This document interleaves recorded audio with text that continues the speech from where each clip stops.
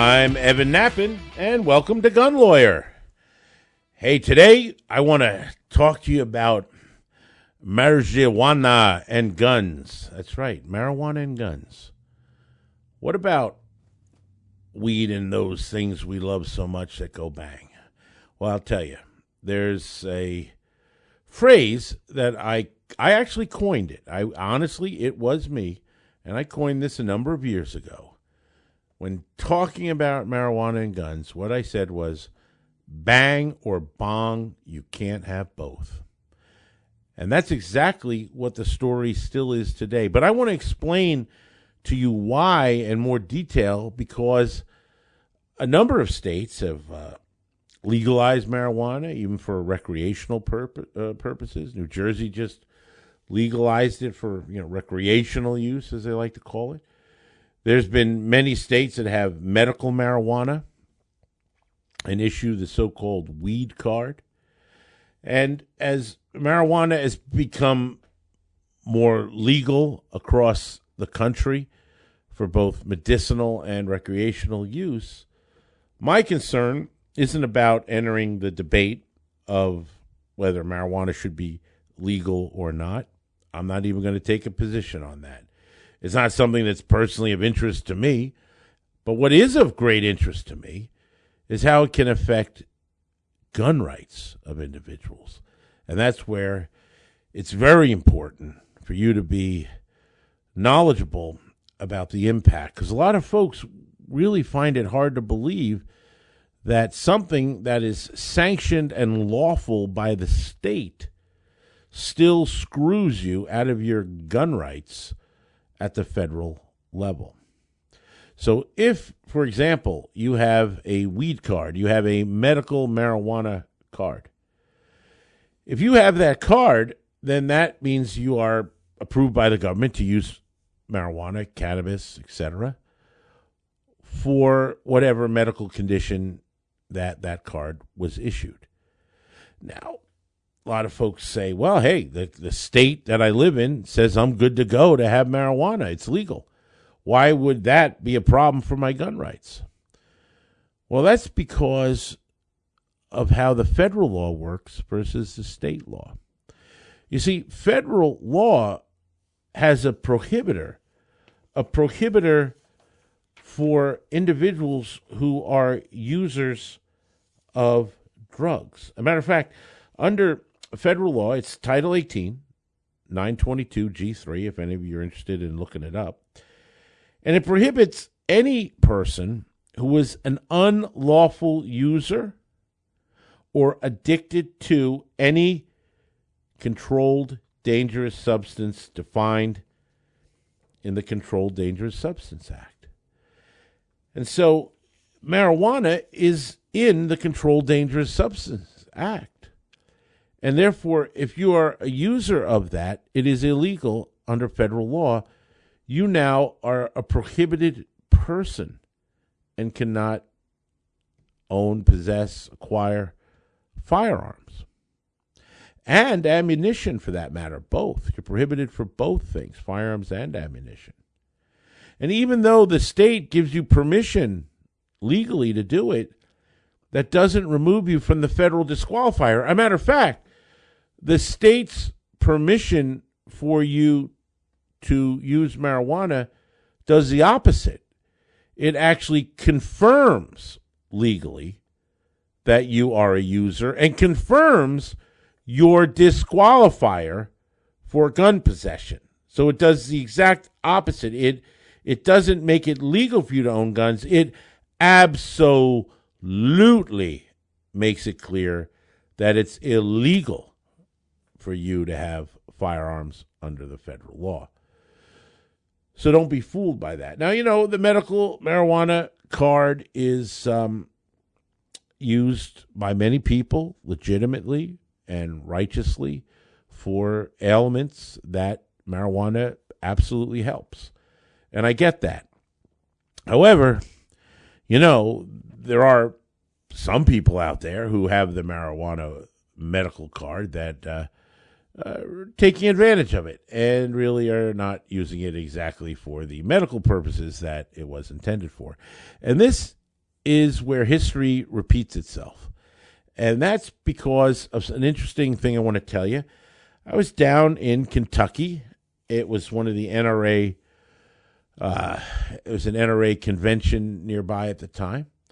And I decided to take a look and check out the Bourbon Trail, as they call it, there in Kentucky, where these fine bourbons are made.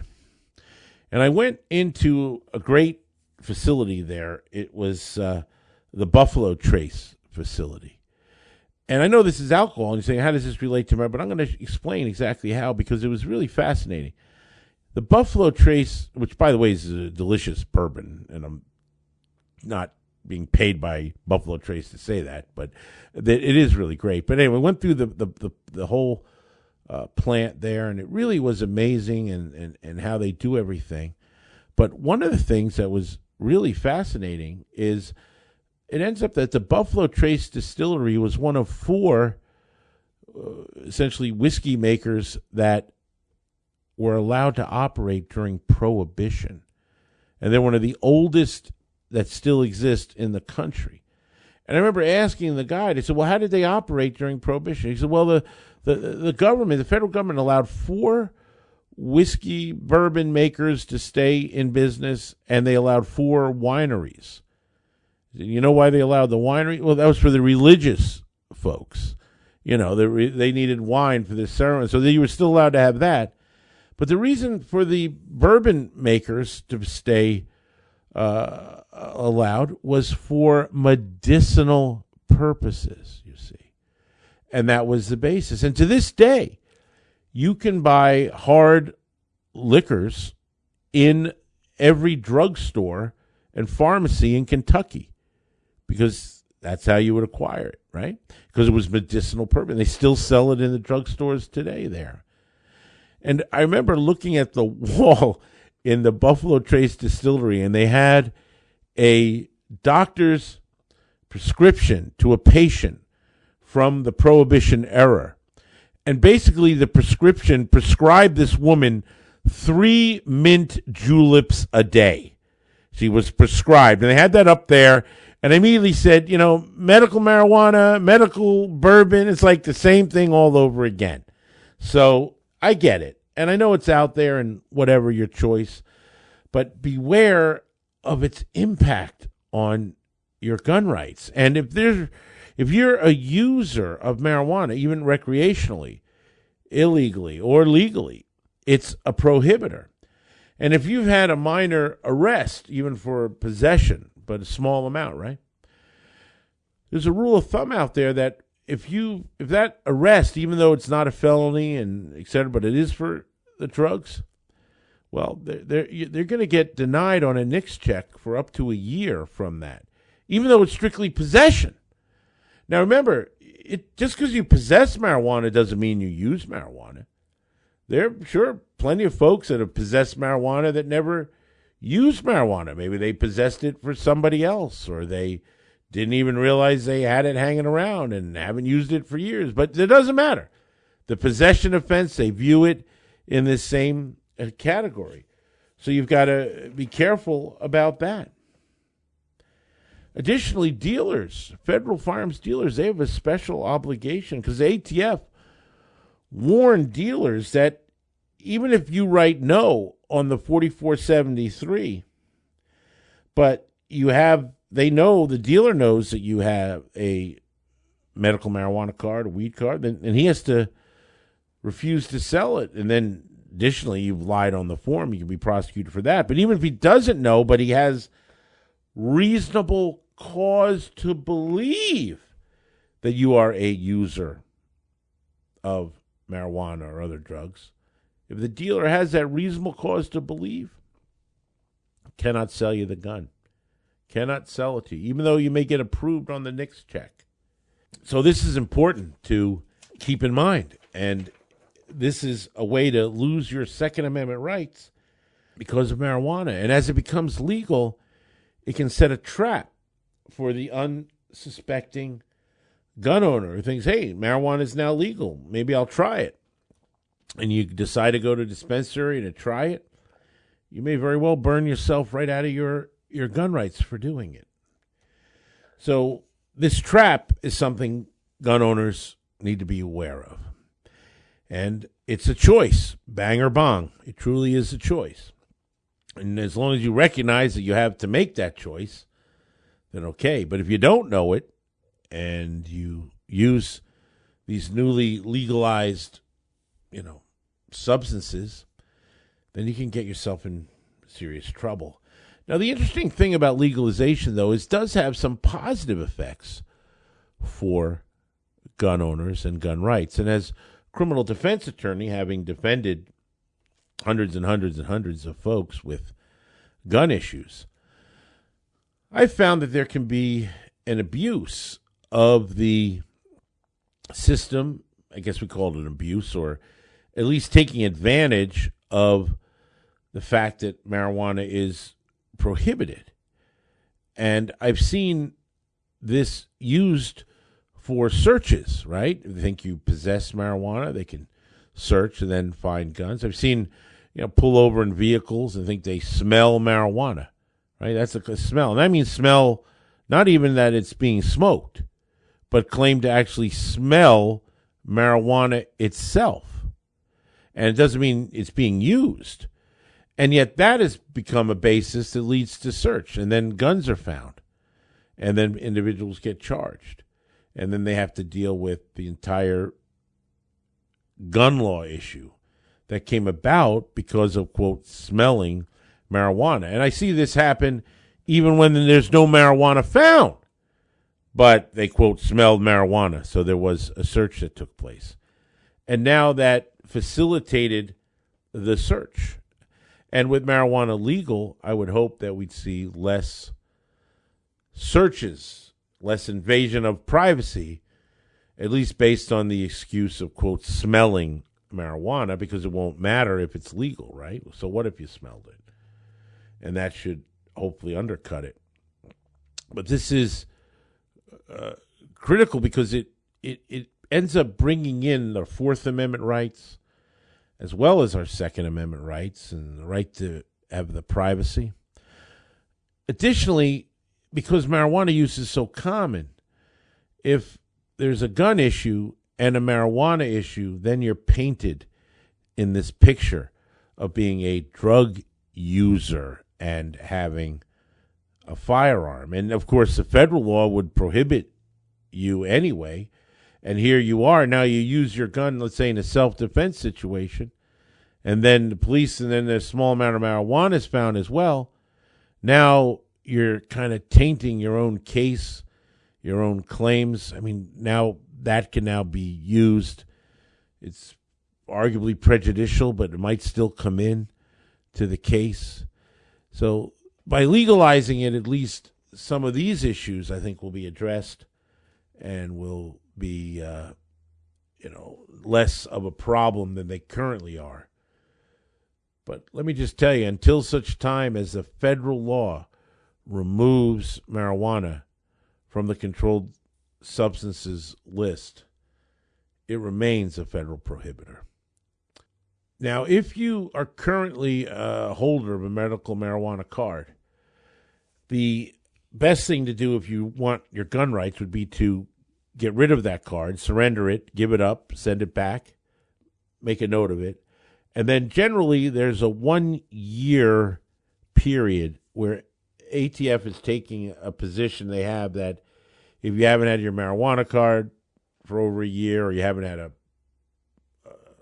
conviction for over a year for minor marijuana, then they view you outside of that year as not being a user. Now, this is a policy. I don't know of it being actually anywhere in law or statute or reg, but this is the view that they take. So essentially, you're going to need a year from when you no longer have that card. And that's the rule of thumb that is generally followed. So don't go one toke over the line.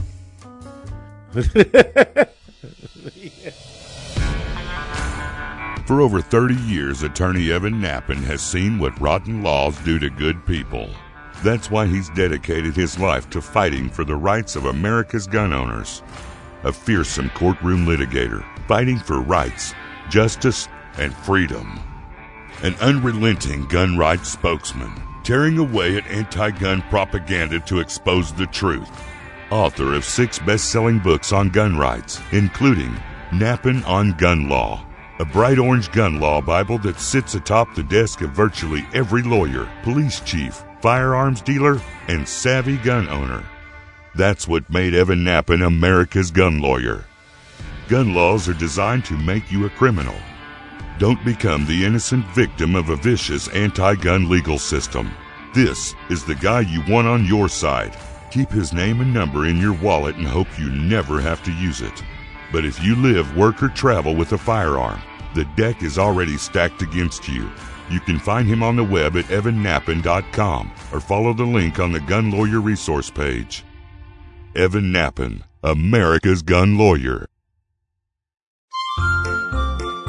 You're listening to Gun Lawyer with attorney Evan Nappin. Available wherever you get your favorite podcasts. I am a lawyer. I am a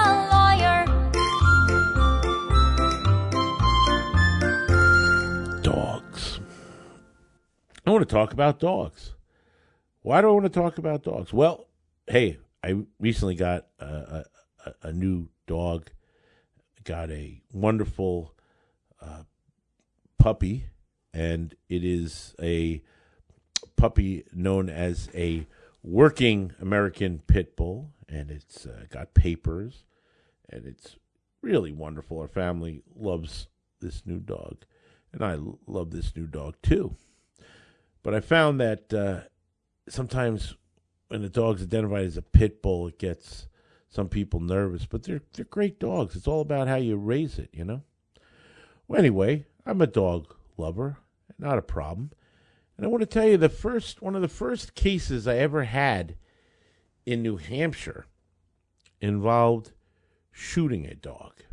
Now, I know that's rather unpleasant, and it is, but in this particular case, it was very interesting because it really shows, you know, I practice in both New Jersey and New Hampshire.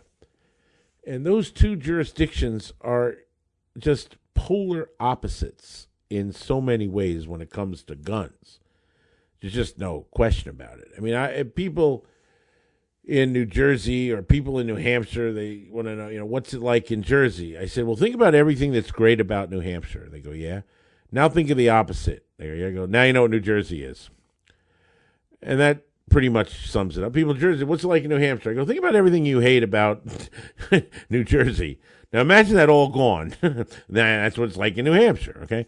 I mean, it's simple to understand it, but especially when it comes to gun rights and Second Amendment, it's just night and day. But anyway, I had a case where this fellow gives me a call, and here's what he was doing, okay? 3 o'clock in the morning, he has his bedroom window open, and he's shooting coyotes out his bedroom window at 3 o'clock in the morning over a blue light that he has out there where he has bait out, and he's just shooting coyotes out his bedroom window 3 o'clock in the morning over a bait and a light. And it's perfectly legal, not a problem, because it's New Hampshire. You want to shoot coyotes in your bedroom? Go right ahead. It's New Hampshire, not a problem.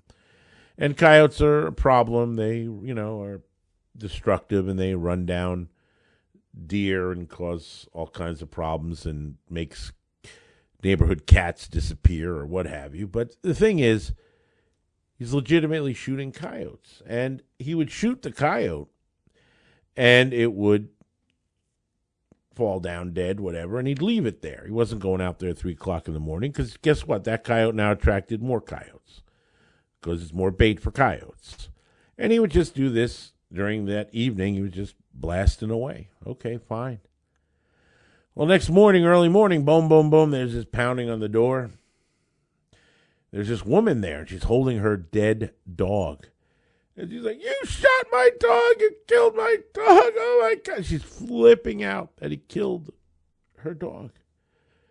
And he's like, oh, look, I'm really sorry. I didn't want to shoot your dog. I didn't know. You know, you just shooting coyotes out 3 o'clock in the morning. You look like another coyote out there. And he's very apologetic. He didn't want to shoot anybody's dog. He wasn't happy about doing that.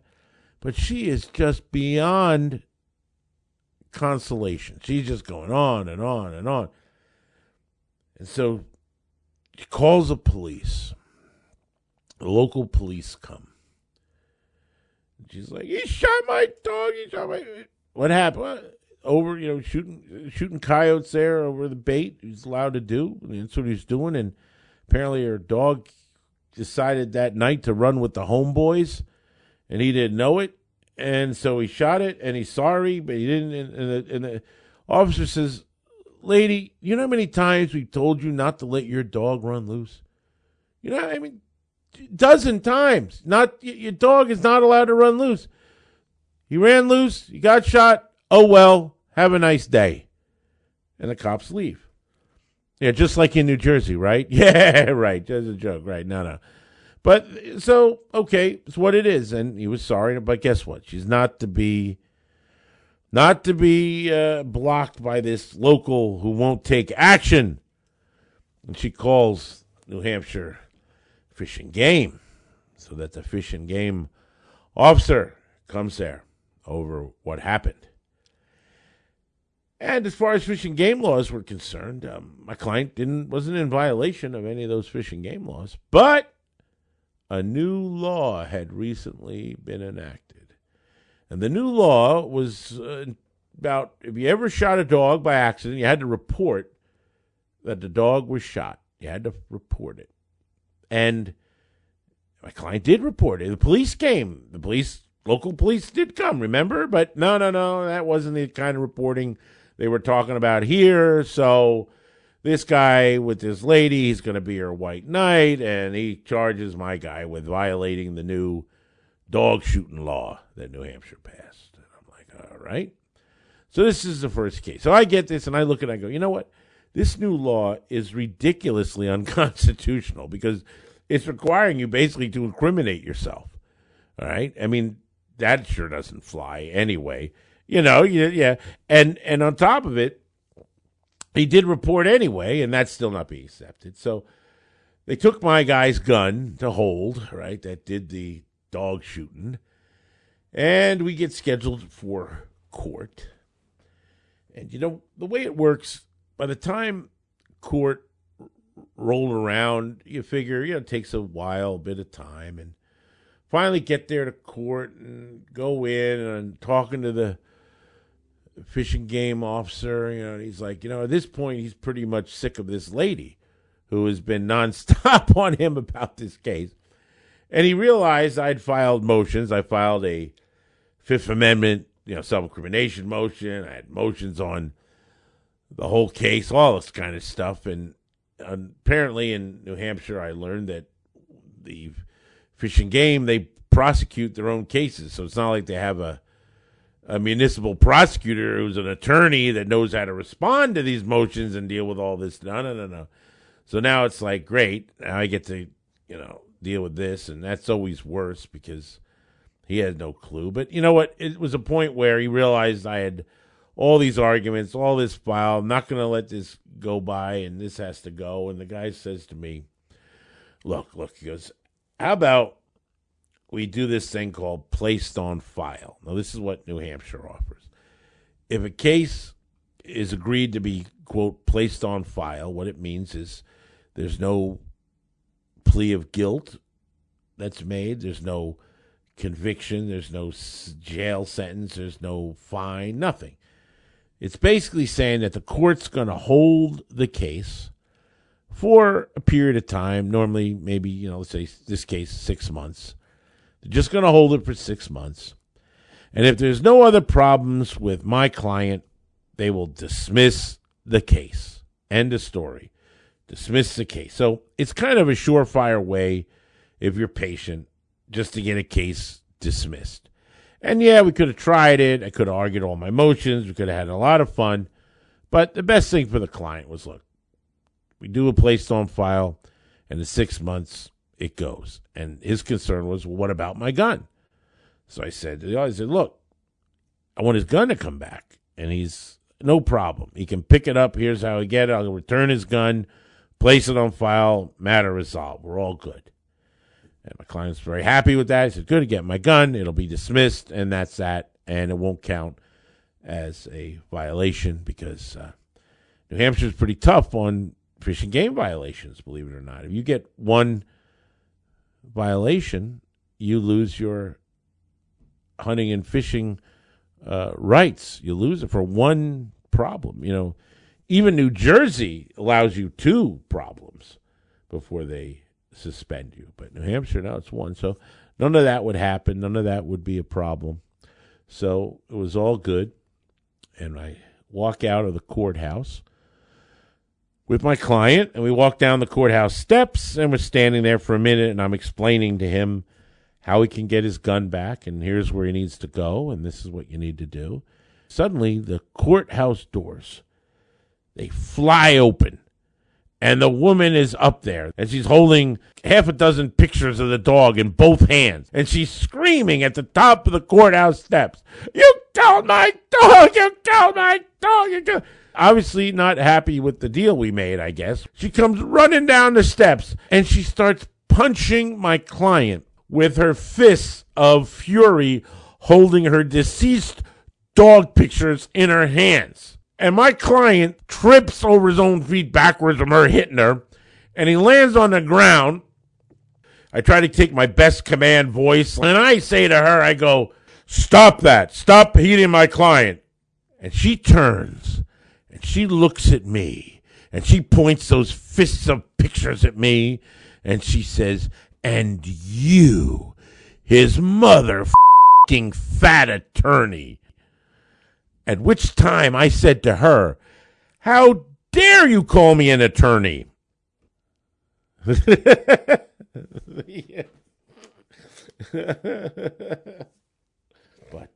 let me just say, I never forgot my first case in New Hampshire.